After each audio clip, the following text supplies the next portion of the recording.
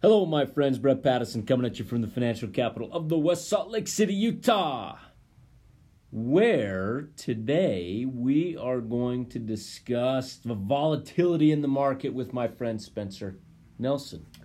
Everyone's been interested in this volatility, so we continue to talk about it because it's been very much a part of the market for the last 3 weeks. We've had many discussions, many emails, and these discussions have been with clients, with friends, with a lot of different people. Everybody seems to ask when the market's down 10%, is it going to continue to fall? Why is it down? What other questions are they asking? Is it coming back? Is it coming back? Is it the end? Is it 2008? Is it the end of the world? All over again, which are all valid concerns and Should great we questions. buy gold? Should we buy We gold? know the answer to that one. There's three main reasons, at least according to the news and most people, that are causing volatility. One, the trade war between the U.S. and China. Two, interest rates and the Fed, and they're tightening. And three, the midterm elections that are coming up, which are the most important midterm elections since the last midterm elections we had. It seems like every election cycle is the most important in the history of the world. They just get more and more important. But let's take each one of those and dissect it. And first, trade war. Spencer, trade war, talk to me. You know, this one's an interesting one because it fluctuates so much, and it really has to do with Trump's thumbs and what he's able to tweet out. And Larry Kudlow goes on CNBC, says, you know, they're playing hardball with China and trying to negotiate the best deal, and market goes down because tariffs do affect companies' bottom lines. Mm-hmm. In addition, China is getting hammered. Their stock market's down significantly. And then some rumor that Trump is going to meet with him, or they made eye contact and one of them winked at each other, and, you know, things pop back up. Today, it was Trump's tweet that he had a conversation with Chinese president. It was a good conversation, I think he said, and they're going to plan to meet during the G20 summit. So that was optimism that they were going to come to an agreement. The market pops back up. How does this end? No one knows for sure, obviously, but common sense says China needs America. America needs China. You know, both sides are going to push and push and push, and then eventually come to an agreement. And when that agreement is reached, it'll pop up. Could it be a little painful and a little more volatile in between now and then? Yes. But in my mind, eventually an agreement will get reached. And, you know, it'll be a better trade situation for America on the back end. Yep. Something that's both sides of the aisle would agree that this is long overdue, that we stand up for ourselves, that we protect our technology, and Trump is doing that. But yeah, I think you're right. Cooler heads will prevail at some point, and when they do sign the pen to the paper, you should see a dramatic pop, especially in the emerging markets.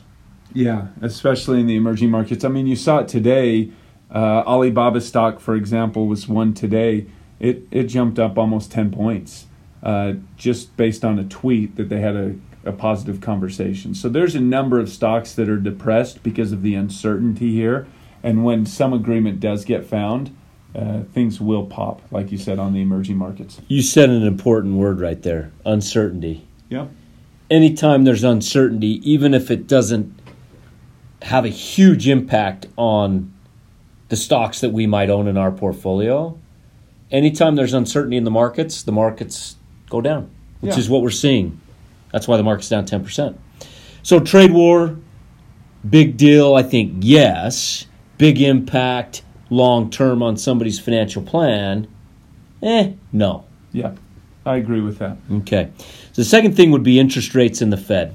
And I think this is also becoming more and more important, Spencer. It's not something to overlook because we're not so much concerned with interest rates going up. That's what the Fed is doing. The Fed funds rate right now is 2.25%. 10-year Treasury at 3.14. And the issue is not that the 10 years 3.14. We expect another quarter point rise, so we would expect in December that interest rates will go higher, but it's more so the speed at which the Fed tightens. We've had a lot of companies report and say that things are slowing down compared to where they have been in the past year. And that's something that is on investors' minds, because if the Fed continues to tighten, that could cause more slowing. And so it's everybody, including Donald Trump, who also tweets about Powell. Tweets about everyone. That they need to slow down because it's best for certainly the stock market, best for the economy as well. And, we could probably withstand another a 10-year at 4%.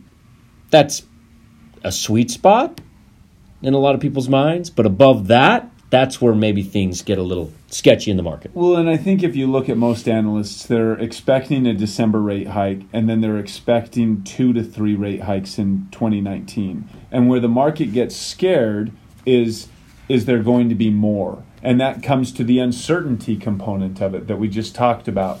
When people are sure that there's going to be this many rate hikes in 2019, well, then they can operate under that premise. When they're unsure of how aggressive the Fed's going to be, and is 2 going to be 3 or is 3 going to be 4, then that affects valuations and calculations in stocks. And so they don't like that uncertainty. So the Fed is something to watch. I think the Fed and interest rates are more of a concern than the trade war, but something that, if handled correctly, the Fed can continue to lessen its balance sheet and gradually increase rates and not have too much of a dampening effect on the economy. Yep. Agreed. So more of a concern than trade war, something we're keeping our eye on. But even as interest rates at the 10-year at over 4%, stocks are still the better investment. And we've talked about that in this podcast at length. So the last thing that's causing a lot of angst among everyone are these midterm elections and the impact that these midterm elections will have on the next 2 years in the market. And we've had a lot of people tell us, hey, don't invest my money until these midterms are over. Okay. Fine, we'll do what you say. But here's the statistics. And I want you guys to think about this. Since 1926, there have been 23 midterm elections. During the month of the election, so if we look at the November, if those midterms elections are occurring, the U.S. stock market averages 2.71%. To the upside. To the upside. Yep, so November is generally a good month. No different in midterm election years as well. Here's the amazing part, and the reason why people should relax when it comes to midterm elections. And that is in the calendar year following a midterm elections, the U.S. stock market has averaged a positive 17.91% return. So very, very bullish after these midterm elections.